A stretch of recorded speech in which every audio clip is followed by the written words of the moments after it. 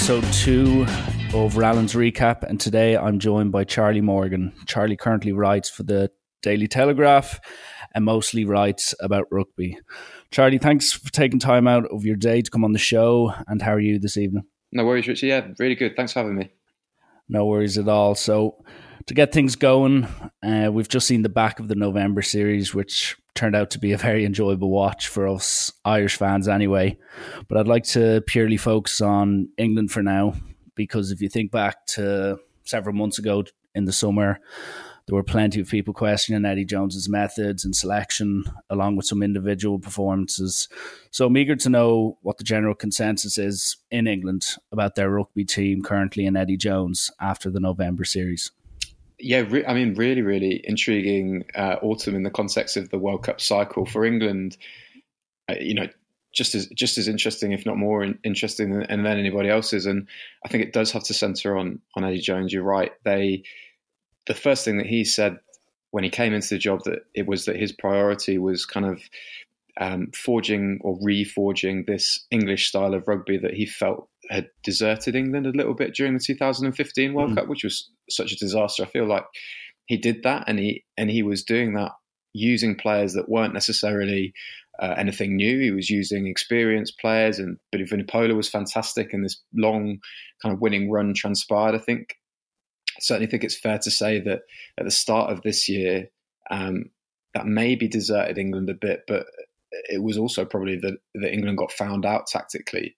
Other teams had developed their depth a lot better. They developed sort of a little bit of tactical nuance in their game, and there was, those losses in the Six Nations spoke to that, and then they came up against a really tough South African side at home and lost that series too. This autumn, though, I feel like we've learned a lot about England and that they can be a little bit more adaptable than maybe we thought they could. They did. The 3 wins was in a way it was the minimum, because I don't think England were expected to beat New Zealand, but South Africa were always going to be tough. And then the other 2 games were Japan, who, with no disrespect for them, England should have beaten them at home and did. They're a capable side, and they play exciting rugby. They're cohesive, but England should have always kind of been favourites for that. And then Australia, who've had a bit of a messy year.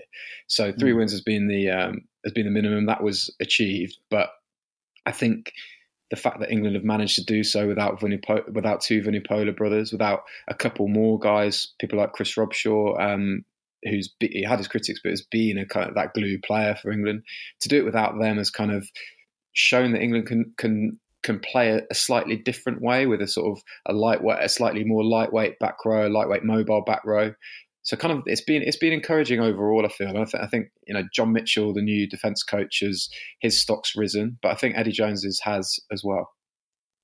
And that's an important point you mentioned there about John Mitchell. And a lot of people, I remember reading several articles about how the fact that Eddie Jones previously in World Cups, he came in, like with South Africa, he came in as kind of an advisor role. And some people were saying perhaps he could do with someone like that, a very experienced coach, to come in that not only focuses on their job, but then can also add to the setup. And I've no doubt that John Mitchell obviously is focusing on the defensive side of things.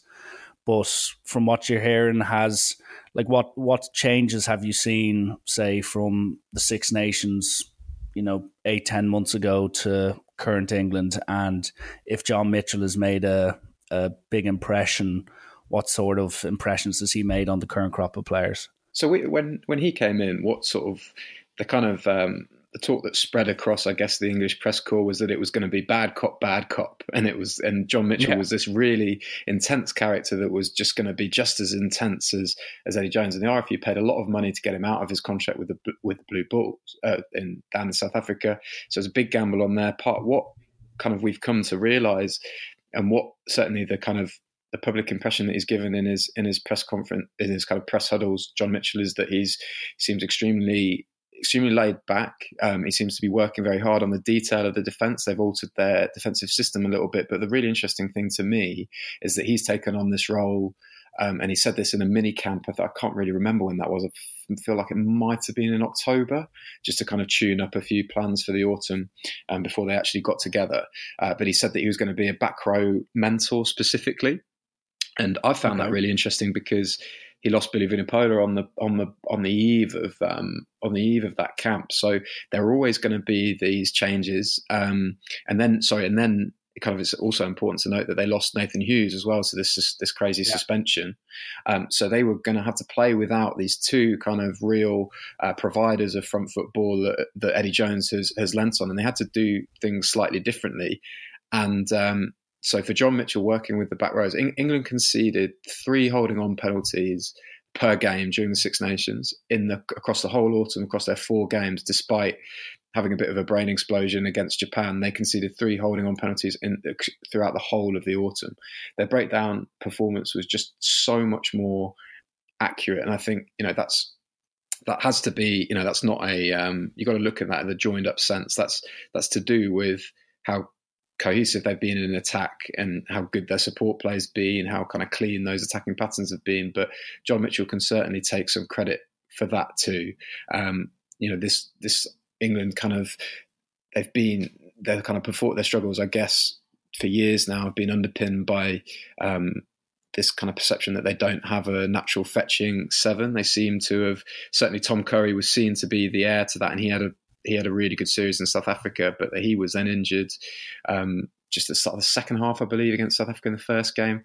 And Sam Underhill's kind of really kicked on, and that's been another huge positive. So yeah, I totally think it's fair to say that actually what's gone right for England, John Mitchell's been at the centre of quite a bit of that. Interesting. No, and they're obviously very impressive stats considering, with the Italy game and even the Scotland game in last year's Six Nations, the talk of the town and the press conferences after the games would have been about the breakdown woes. So it's good to see that they're obviously adapting to their weaknesses and showing that they're actually improving and having the facts to back it up. But I'm sure you've seen it with some of your co-workers or other journalists in England. Do you think the criticism of Jones has been fair to this point? Because he's still, and correct me if I'm wrong, he's got the highest win percentage of any English coach. He obviously had that incredible unbeaten record. He's won major trophies. Do you think it's been fair, or do you think that the fact how he managed it, some of his training methods, team selections results, that criticism was warranted, especially in the summer months? I think when the dust has settled, maybe when he's left this job, I think maybe he will probably admit that the dealings between the RFU and the clubs just must be a shock to everybody who's new to it. What you've got to remember when you look at his predecessor, Stuart Lancaster, is that he had a history in the English club game. So he'd been with Yorkshire and he'd been in the RFU system with age group and kind of Saxon sides. So he was wary of those relationships that needed to be managed. Now, I think someone coming from the outside like Eddie Jones has, regardless of his experiences, like you say, in tournament rugby and international tournament rugby, I'm talking about World Cups and galvanising sides for that. I still think those relationships, managing those relationships is a new thing for him. So I think he will kind of look back and say, I could have done that. I could have done certain things differently. Training loads, certainly. I know Bath in particular, but they've been crippled by injuries of their players while on England time, and I know there've been queries as to England's training methods. So I don't know. That's a tough one. I think he's certainly getting used to things. I think a few things with sort of selection. I think he's managed. If you take this autumn, his selection has actually been seriously good. I think if you look at that Japan game, that he gave a few guys a chance, and I don't think it's not on him that those guys in kind of fringe positions. And for example, say you look at someone like Jack Nowell, who he played at 13. If Jack Nowell had done really well at 13, and he might have done had he had a better platform and quicker phase ball during that game, that's a huge bonus for the World Cup if Jack Nowell can fill in at 13. I think he might. I was actually at Gloucester yesterday speaking to Johan Ackerman, the Gloucester coach, and sort of asked him whether he was surprised or whether he was frustrated that Gloucester didn't have any representation during the autumn, despite going pretty well in the Premiership. And he actually said, "Look, what you've got to realise from a coaching point of view is that you've got to play stock in your own opinions of players, and actually, for a player's domestic form has got to be so much better and so striking to knock off these guys that an international coach trusts. So I actually think, Don Armand's the big one that kind of gets bandied around and Danny Cipriani is the other one, or something. We might come on to that later. But are they playing so much better than the incumbents that Eddie Jones prefers? I'm not entirely sure that they have been. So actually, I think his selections have been pretty good overall, and I think this autumn was kind of a big tick in the box for him. And I suppose we nearly have to cover it with regards to just some of the key selections. So like when I look at England right now, and I think they're one of the few teams, like if I'd say look at my own nation, Ireland, yes, there's great competition for places. There are 2 or 3, maybe 4 positions in that 23 that are up for grabs. But I think everyone knows, and I think Joe Smith has a good idea of what his best team is and who he can trust the most. While with Eddie Jones, it still seems there's 4 or 5, maybe even 6 players that I don't know if he fully trusts yet, or if he fully believes they're better than what's, say, beneath them on the bench. And like you look at, say, someone like Dylan Hartley, a lot of people back him for his set piece and his leadership, but then a lot of people say as an overall player, Jamie George brings a lot more to the table. Other people as well will cite Cipriani, saying he's one of those kind of X-Factor 10s. He's played really well for Gloucester and they've gone well in the Gallagher Premiership. I'm just wondering what your take is on some of those. So like, would say Dylan Hartley, he captains the team. He probably, in my opinion, has one of his best games in England jersey against New Zealand, only to find himself being dropped for that Australia game. Likewise, if you look at 1 or 2 other positional changes, you'd wonder, does Cipriani have a future? Why is Danny Kerr being popped out of the squad after one performance? Like, do you think Eddie Jones is fully aware of what his best 23 is, or do you think he's still very much in that kind of ruthless mode of, I need to find the best 23 players that I can trust, and I'm going to keep rotating as much as I possibly can until I finally get the answers I want? That's a great question, and I think the Six Nations will tell us a lot about that. Another guy to throw into that conversation, although I hold my hands up and say that I'd have loved to have seen someone like Alex Goode, and I was at 15, and I was keen to see how Elliot Daly did. Mike Brown's come on brilliantly in the last couple of months. He was fantastic against Exeter the other night, and if England are going away to play Ireland, they probably want him at 15 at the minute, while Elliot Daly is learning kind of a little bit of the finer details of positioning in that 15, which is so important. Positioning of your 15 is just so important to these defensive systems now that Wales and Ireland have, where your wingers are up flat because these 15s have got to cover so much ground. Kind of run around those other. And it was really telling, just to go back to that, Elliot Daly's first game back for Wasps, he was straight back in at 13. I think he started one game for England at 13, and I think that was sort of a couple of years ago against South Africa, 2016. So that's an odd one. I think he might get a little bit of game time at 13 in the lead up to however many games it is, 8 games now before the World Cup. But it does seem like it's cutting it fine. But I think it's important to have a look and see if he can go well there. As for the other ones, Dylan Hartley, I feel like maybe, and it's really the other thing about Eddie Jones is that it's quite dangerous placing too much stock on what he says in press conferences, because he said he was going to put his best side out against Japan, and then made however many changes, 11 changes or something like that. So take everything with a pinch of salt. But he did say, having now said that, I'm going to place some stock in what he said. He said that he was just simply changing the order of Dylan Hartley and Jamie George. I think Dylan had a thumb injury, which is why he came off against New Zealand at half time, and I agree with you that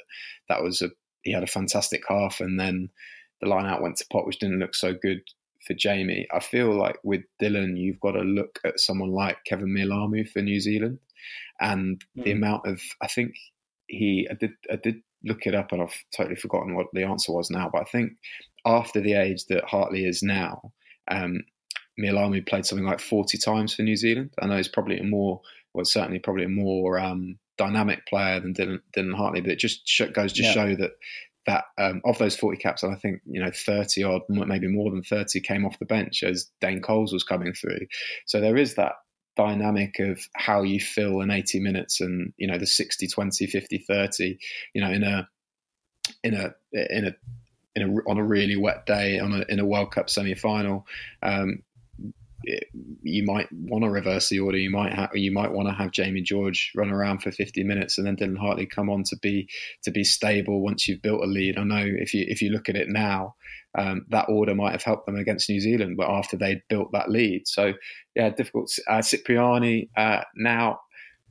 So this falls into the category: is Cipriani playing so much better than George Ford at a domestic level that he usurps him as the second best fly half, or however Eddie Jones wants to put it. I thought probably on the cusp of that autumn, George Ford was, despite Leicester's struggles, was playing some nice stuff. Tends to fluctuate, but everybody seems to be fluctuating with Leicester at the minute. It seems quite a strange place to be. And I think Eddie Jones has kind of outlined this, until Cipriani is head and shoulders above Ford, that's going to be a difficult call to make. Breaking up that Ford Farrell, whether it's in the 23 or whether it's in the 15, is going to be a big call. Because I think actually, if you look at sort of England's second problem area after the breakdown, their midfield, where they've struggled to kind of really settle something for years. I think what Eddie Jones has been desperate to see since he started the job was Ford, Farrell, Tuilagi.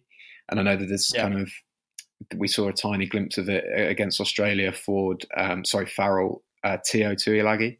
I think that was secondary to the possibilities you've got because I just feel that with Ford, Farrell and Tuilagi, you've got three guys in their favourite positions. Because, I think even when Owen Farrell plays at 10 for Saracens, he loves that second receiver kind of role where he's kind of fading, whether it's either kind of one of those pullback passes from forwards that you've seen kind of Brodie Retallick do so much, or whether he's flipping in and out of first receiver with Alex Goode and Brad Barrett. So I do think that's their favourite. I think that deep down in Eddie Jones' head, and it's a big if with Tuilagi's injury problems, but if those three are all fit and in form, I think that's his World Cup final 10-13. So for how basically Danny Cipriani has to play extremely, extremely well to break that up. Yeah, well, I personally think what he's got going at the minute, he's got the two best hands ahead of him. And as much as I do rate Cipriani, I don't think, as you were saying, he's at that level, a club level, where Eddie Jones is going to break the trust he already has and say Owen Farrell or George Ford. So the last thing I want to, and it's quite current, and there's over the last 24 hours, it's been popping up all over social media and every single newspaper you can find, is the topic of who's going to be in line to replace Eddie Jones, and with, say, Andy Farrell taking over from Joe once he leaves. And when Gatland leaves, you've got Wayne Pivac taking over as well. There's a lot of chat saying about Baxter, Lancaster, or even Gatland himself going from Wales to England to basically take over after the World Cup from Eddie Jones. And I'm just wondering, who do you think would be the best man for the job, and why would you think so? It's a tough question. It is a really tough question. And what I've mentioned at the top there, the kind of the understanding with the clubs, I think the way that English rugby just is, a kind of awareness of those relationships is going to be essential, because otherwise you'll be putting out political fires left, right, and centre. The guy that, and I think kind of by the time this goes out, it's embargo for later on, but Mark McCall's kind of ruled himself out of it because he's expressly said how much he enjoys working at Saracens and how much of a good thing they've got going on with Alex Sanderson, who many kind of thought could be in the running to replace Gustard. I'd look at someone, and again, it's this question of whether he'd want to leave. But Rob Baxter, every time you go down to Exeter to speak to Rob Baxter, he just drops so many sense bombs on you. It's fascinating to listen to him, and I'm really lucky enough to kind of speak to him over the summer, kind of doing a feature on whether Exeter needed to kind of expand their style, because last season they had this sort of had this really interesting season where they played fantastic rugby, but then they didn't quite manage to topple Leinster and get out of that group in Europe when Europe had been their big aim. and then they didn't manage to retain their Premiership title because Saracens beat them up in the final and were on another level. So I kind of went down there and sort of asked, what do you feel like you need to change things tactically? Do you feel like you need to go to? How do you feel that you're going to get to this next level? Because it seemed like a tangible step up that they needed to make, and just his answers were just great. And if you listen to kind of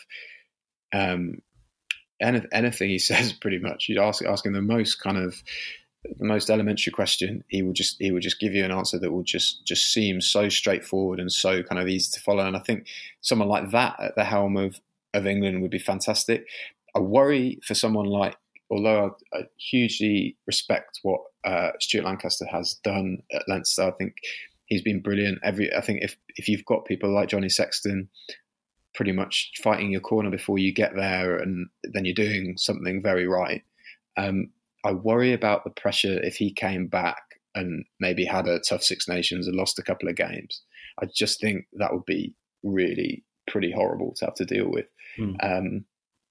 I like, it's what sort of risk the RFU are willing to take, and someone like Dave Rennie would be fantastic. I thought he would be in the running to replace Gatland.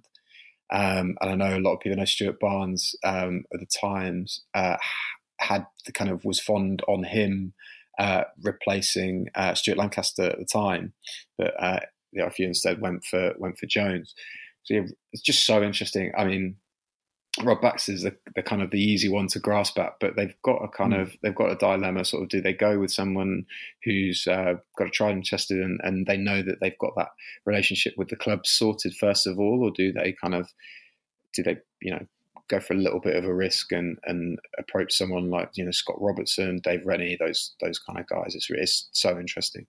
And just the last thing on that, with say someone like Stuart Lancaster, who we've touched on it before. Obviously, his reign ended in huge disappointment at the World Cup, but since then he's kind of rebuilt his confidence as a coach. He's done superb things at Leinster, but even like he said it himself that, and you've pointed out as well, being the England head coach, it's more so like managing a lot of things off the pitch as opposed to actually coaching and spending time coaching the players. There's a lot of administrative stuff and a lot of things that go on behind the scene that can be quite stressful and not so much, I don't want to say strange for people, but a lot of coaches aren't comfortable with it, as you've maybe suggested there with Eddie Jones when he first took the job. So do you think someone like Lancaster, number one, would the English public be happy to see him back? Do they think he's improved, he's learned his lessons, he's now a top coach? And then also secondly, with that,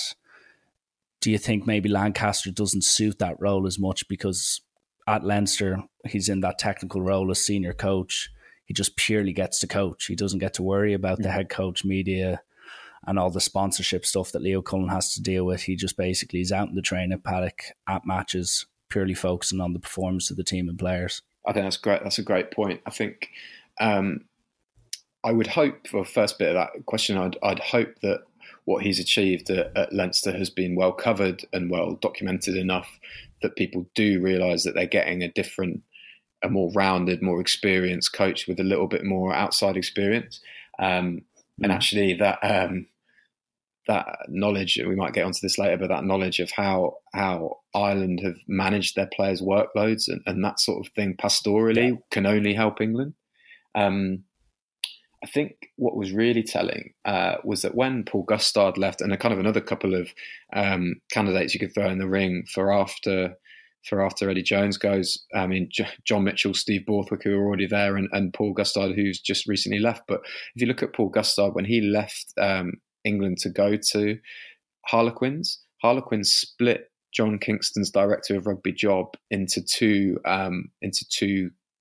jobs effectively, and they gave the post that they gave to Paul Gustard was head of rugby, and I forget what the other role was actually called, but it basically gave, and Paul Gustard kind of said expressly, look, I'm a tracksuit coach. This is giving me is a look on selection, and then a kind of remit to get my hands dirty in training.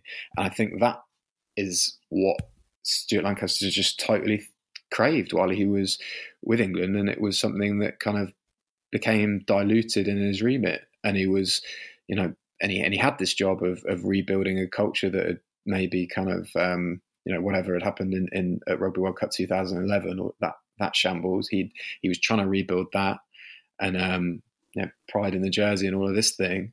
But what was going away was what he was best at, I think, and that is a really, really, really important thing to bring up, Richie, because I think if he came back, he would have to be so strong on what his remit was and how the RFU, should they appoint him, how they'd be getting the best out of him. And it seems that Leinster are getting the best out of him, and they've reaped the rewards of that. Mm.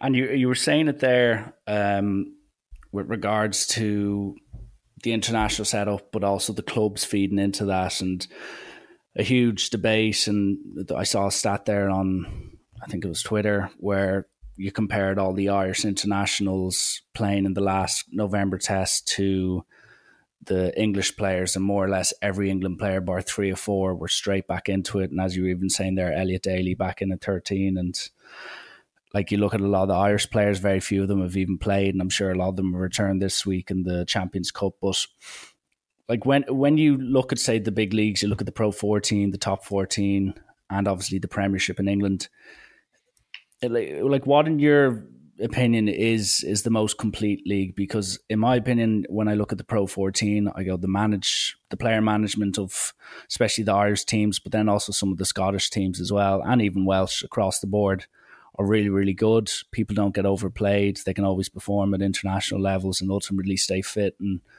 perform much more consistently. While then you also get results like you had with, say, Edinburgh and Munster last week, where Edinburgh, Richard Cockrell even said it, he was bringing a second team down there and hoping for the best nearly. Yeah. And you get a high scoring game, and Edinburgh end up being completely outclassed. While if you look at, say, a Premiership team, you look at Wasps, say Saracens there on the weekend, it's more or less the strongest possible teams they can field. So with all those kind of things to take on board, player management, competitiveness, like, do you feel that the English Premiership could be the best all round, or do you think maybe the Pro 14, or even, say, in France, the Top 14, basically what would in your view be the best, or the best league? That is another belting question. I think it's so hard because those flaws are fairly pronounced. Certainly for the Premiership, that player load just is in a really kind of delicate point of view, and I think we're seeing over the last few years how that has manifested itself is that it is so difficult to fight on two fronts for a Premiership side. I think it took so much out of Saracens to win that double, and last season's sort of slump for English sides was just felt inevitable. And it's, are they going to make a dent this year in the Champions Cup? Exeter have been badly damaged by Sam Simmons' injury, so it's going to be a tough task for them. Gloucester would be the next side I'd look at, and they've got Exeter in a double header this season. I still think Gloucester are probably, and they probably say so themselves, maybe 2 or 3 seasons away from considering their cohesion and their squad depth as good enough to fight on two fronts. And I think in the Premiership, it takes sides so long to do that, because it takes sides so long to build up this kind of tactical identity and its depth that they can cover both bases. It's just so difficult because for the Premiership, it's English. I think the best way of describing it, I think it was Chris Jones, the BBC, said that, the strength of English rugby and the weakness of English rugby is the Premiership and how competitive that is. And it's because, this jeopardy of relegation just means that teams are kind of having to, leave these test periods and bring back these guys. So if you look at, Quins played Exeter on last Friday. Exeter chose to rest their England players, but that was with that wasn't because, they're resting the players. It was, I think, although Rob Baxter doesn't make many mistakes, it might have been just as much to rest them as it was because they've got Europe round the corner, Champions Cup, whereas Quinn's brought back their players because they know they're in the Challenge Cup and can therefore. Danny Care's off on holiday sort of this week. I think he's in Barbados. So it's kind of flooded priorities. It's difficult. It really is difficult in the Premiership. You move on to the Pro 14? Does the product suffer because they do rest a lot of the internationals? Probably, but then there are kind of knock-on benefits of that. So it's a virtuous circle whereby the young Leinster kids that thrashed the Dragons. I mean, that was what I consider myself kind of watch a fair bit of rugby. That Leinster side I probably heard of. I mean, a third of them. Those were guys who'd starred for Ireland under-20s and stuff like that. It was a real kind of, but then that that the environment that those young guys are coming into is going to be fantastic, and they're going to have trained with the first team utter rock stars. So they're going to. It's kind of the rich get richer in a sense. The top 14, I think, what English rugby would be envious of from the top 14 standpoint is that thriving second tier that they've got, and those kind of that second tier that has really big attendances and really big strong clubs in that fighting, and they know that when they go up, although I'm not sure whether that's happened this season, they know that a lot of the time when a promoted side comes up, they will come up with a big budget and they will be able to establish themselves and string a few results together. Like, for example, Lyon, like that sort of thing happens in France, I think a little bit more regularly than it would do in England. Because if you look, I know we'll move on to it, I'm sure, but the talk of abolishing relegation that's kind of accelerated this season because of how crazy the bottom of the league is and how even the bottom of the league is. That's kind of that's sort of. Oh, sorry, I've lost my train of thought, Richie. So the kind of about the relegations. So that is based on. Well, that's based on is there being viable guys fighting in the Championship to establish themselves in the Premiership, and people keep saying, "Oh, I've got two words to kind of argue against relegation: Exeter Chiefs." Exeter Chiefs are an anomaly for a load of reasons. And they had they've managed their business side of things very well. They had a fantastic coach. They've got a big catchment area, a strong catchment area, good schools around the club, and they kept a side together that stayed, fought tooth and nail to stay in the division. And they had really intelligent recruitment going on. A lot of things went right for them. So below, you've got those 13 guys that have those P shares at the minute that seem to be all important. Below that, you're looking at Ealing, Jersey. It's fairly thin. So I think English rugby basically would be envious of that second tier of French rugby, and that might solve a lot of problems because you'd keep the jeopardy of relegation, but yet you'd still have a fairly strong title fight. But I think we could go round and round circles. But there are bits that people would certainly want to borrow from each league, and it's a fascinating kind of mismatch. But when it comes together in Europe at the minute, the Pro 14 sides who've got that ability to rest players and then unleash them all, I think that's probably standing out really at the minute. Yeah, especially as recently, as you were saying there, with Saracens to finally get European trophy on board, it seemed to just take them more, forget about the physical exertion. Emotionally, it seemed to take so much out of that club that they seem to have now nearly hit a dip last season, but now they seem to be picking back up the momentum and seem to be back to their best. But then you compare that to someone like Leinster, who essentially can play their third string team against the Dragons, pick up a bonus point win, then pretty much make, I'd nearly argue, 21 changes to the squad for Bath this week. And they're feeling fresh, they're hungry, And also there's a great bit of morale in the squad because the guys who are going to be holding tackle bags this week in team runs a week ago got a bonus point win. So the morale as a whole collective would obviously be very, very good. Yeah. So just on one quick thing on Irish rugby, as I think it'd be rude not to, of course, especially after the few months we've had.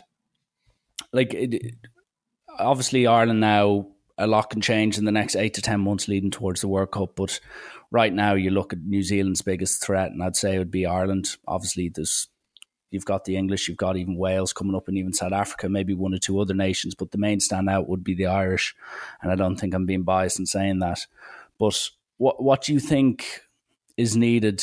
Do you think Ireland are ready and more or less the finished product and good enough to win a World Cup right now, or do you still think there's aspects of their game or maybe one or two selections that might need to be changed for them to be just go that extra step? Because when it gets to World Cups, we have a terrible history of just basically not, I don't want to say bottling it because it's too harsh of a word, but just basically being a bit underwhelming at times and not reaching our full potential.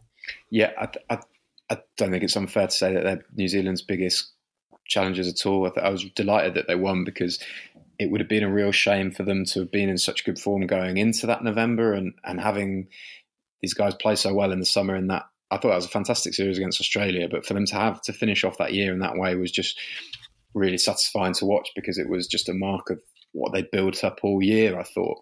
I think they're reliant, and I think a lot of teams would be reliant on a player like Johnny Sexton because just the amount of control he can exert on a game and the amount of times that he comes up in what they call these clutch moments to deliver these game-changing moments. I think that has bred maybe a sense of reliance, but I think that's a natural thing, really. I think where you're talking about maybe this, if they would have had this psychological block from the World Cup thing, I think where they're helped is how influential and how good the young crop of players they've got. Guys like James Ryan will be scared of absolutely nothing now in his career because of what he's achieved. Same goes for people like Dan Levy, Jordan Lama, all of these guys, Ian Henderson, who from just that slight younger generation that won't be necessarily tied down by it, and success breeds success in that way. So they'll go to this World Cup with maybe scars of people that have been around underwhelming World Cup campaigns, but they'll have that enthusiasm to balance it out. And I think that's where the mix is so good for Ireland and so potent at the minute. And yeah, I'm fascinated to see how they go. And what I think you can tell how much they're respected on a global scale because now that group game between New Zealand and South Africa is effectively to avoid Ireland in the quarterfinal now. And who would have thought that? However many years ago. Although, having said that, as you mentioned, Ireland have obviously got Scotland in their group. That'll be really interesting.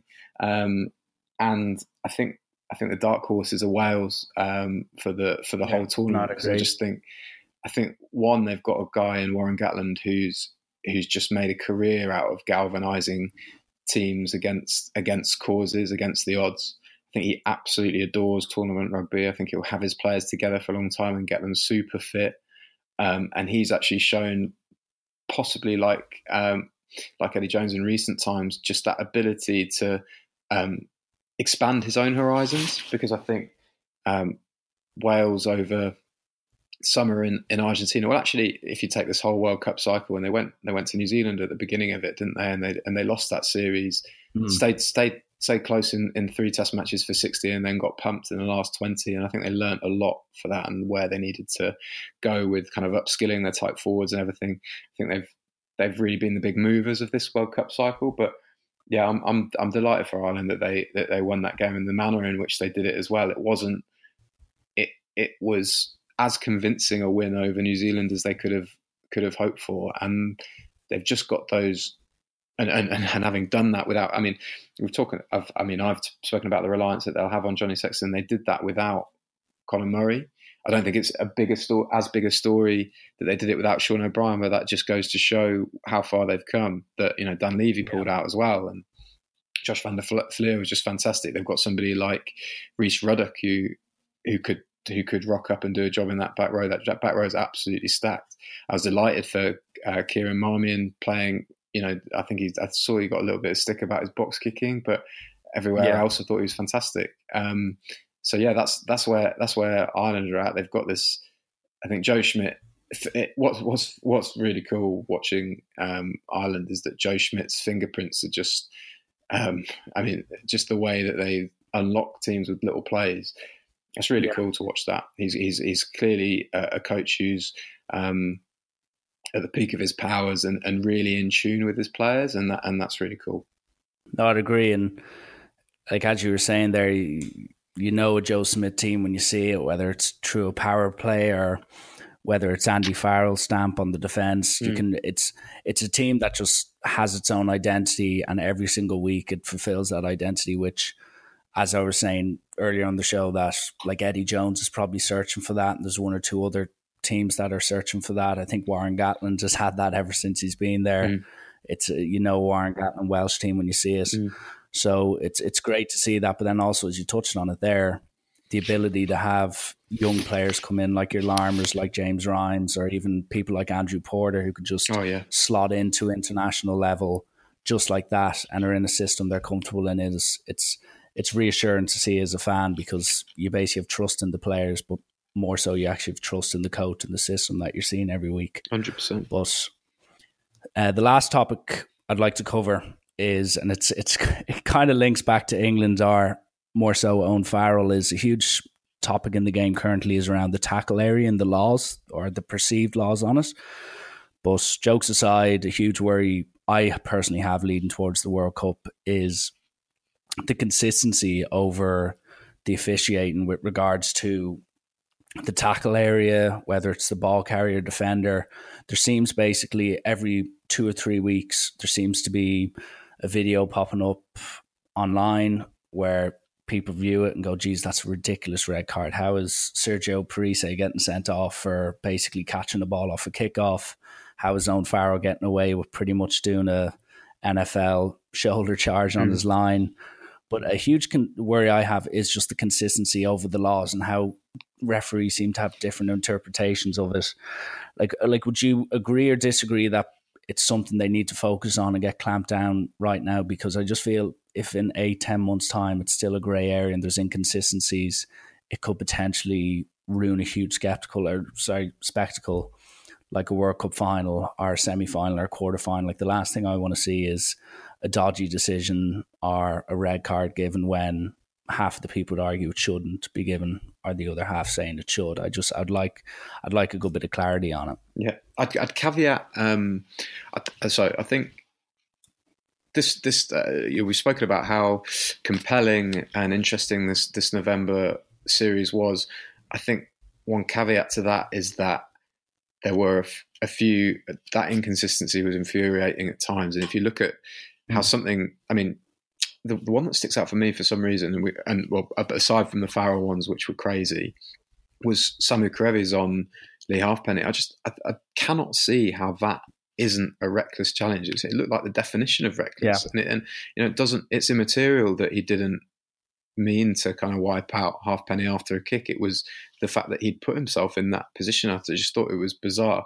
A caveat that again by saying that these decisions are going to come under the microscope, both because the conversation has thankfully changed, I think, or is changing. I think people really are, one, aware of how important it is to kind of protect these players, and two, aware of what sort of tackles are most likely to cause this damage to both the tackle player and the tackler, sort of these upright tackles. I think it was such a truism that wasn't, has now been proven to be just that players going low, you're more likely to get concussed because you're going to get a knee or a hip in the head. I think that's obviously still a risk, but the work that World Rugby and Ross Tucker have done and those sort of guys, people now know that those upright tackles are the most dangerous ones. So that's good. But what's happening, obviously, is these test matches are so tight that these decisions are so important because they swing games either way. I have to admit, so torn on the Farrell ones just because the first one was in the stadium for it, and on the big screen that Angus Gardner looked at. I think he said, there's enough of a wrap for me. It did actually look on the big screen like the angle from behind looked like he tried to wrap that arm, because height wise it was fine. It was just that it was shoulder. I have no idea how Jaco Peyper came to the decision he did with the Isaac Rodder one. That looked like and the way kind of Farrell stayed down after both of them, he was aware that he was in trouble. I think. Yeah, he thought he'd won. Well, first one giving away the game, second giving away the penalty try. Two other things to kind of maybe consider on that front is the first one. It takes serious bottle from a referee to basically restart a game that England have won at Twickenham to give away a penalty. Yeah. It would have been, and Angus Gardner got it wrong. He's admitted that he probably got it wrong subsequently, but it would have taken huge bottle. And to be fair to him, neither of the touch judges there stepped in. Neither of them were making that call either. Like I said, the Rodder one was bizarre, but you could maybe say that Owen Farrell is developing this sort of. I mean, he's looked kind of untouchable to referees a little bit, which I mean is a good thing until it's not. It's a good thing until he carries on doing that, and as you say, gets sent off in England's group game against France that they end up losing, and then they're up against Argentina with Farrell suspended. That's not a good look. So I think it certainly needs to change from his standpoint, but also, like you say, the main thing is that players know where they stand, because going into the World Cup under that sort of cloud is just going to really ruin it. I think one point I sort of wrote down that I wanted to make on this was that I feel that the current laws are kind of selling out players and referees a little bit, because World Rugby want to change this behaviour, and they feel like the best way that they can change this behaviour is by in-game sanctions. I just kind of query whether changing the law just might help them out a little bit, because they're trialling at the minute. They're trialling this nipple height law, and that obviously gives you that buffer zone between the shoulder line where the law currently is, and and the nipple. It's a small area as well, but at least gives this sort of buffer zone where there can be a penalty as opposed to a tackle on the shoulder line that's fine, and a tackle a millimetre above that's suddenly a red card. And I just feel like that's I don't know whether how it stops it, but it theoretically gives referees a little bit more clarity. It theoretically stops the game being halted over a million replays. It might be wishful thinking, but the game that I went to go and watch the first game that played. It didn't seem to alter the spectacle at all. Players that made high tackles were, I get it, back 10. It will change little things about the game, but if you look at the changes that have been brought in to change behaviour, how many tip tackles, how many kind of big collisions in the air do we see now? It's fewer than when these sanctions have been brought in. So maybe that is the right way to go. I think it's just a shame that we're on the cusp of a World Cup, and inconsistencies. It's just that spectre of them ruining it. But the other thing is that these are switched on guys at World Rugby. They're switched on guys. These officials can certainly speak for the RFU officials, having kind of spoken to them a lot, having seen the way they train and how diligent they are. They're going to do everything they can to be impartial and be consistent over these things. So, we've got to have a bit of faith in those guys too. And that's a pretty comprehensive answer.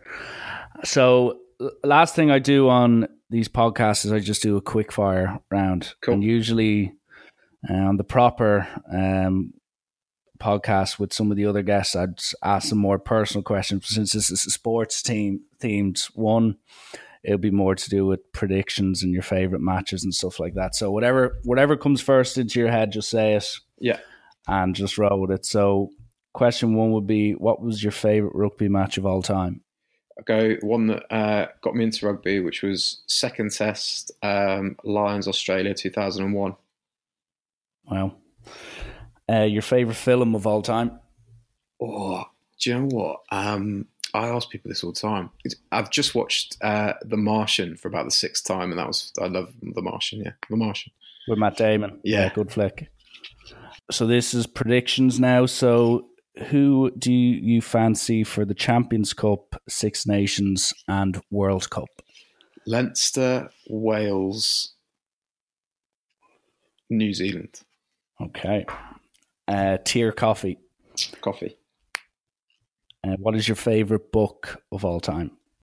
I want to read and read and read. Something Ernest Hemingway. Definitely Afternoon. Okay. What is the worst advice you hear being given in your world? Do as much work experience as you can for free.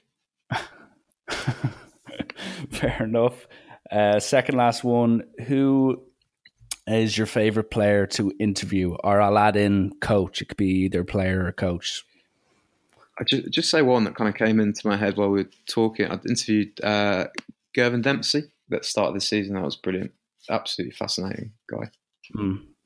I think I read that article, actually. It was about him bringing some of his bits to Leinster, to Bath. Yeah, he was just where you're nodding and nodding and nodding and nodding. It was one of them. Yeah. And the last one is describe yourself in 3 words. Can you have a hyphen? Hardworking, conscientious. It's tough. Yeah. Hard. Can you have hardworking, conscientious? Or is that? Yeah, cool. Forget the hyphen. Yeah.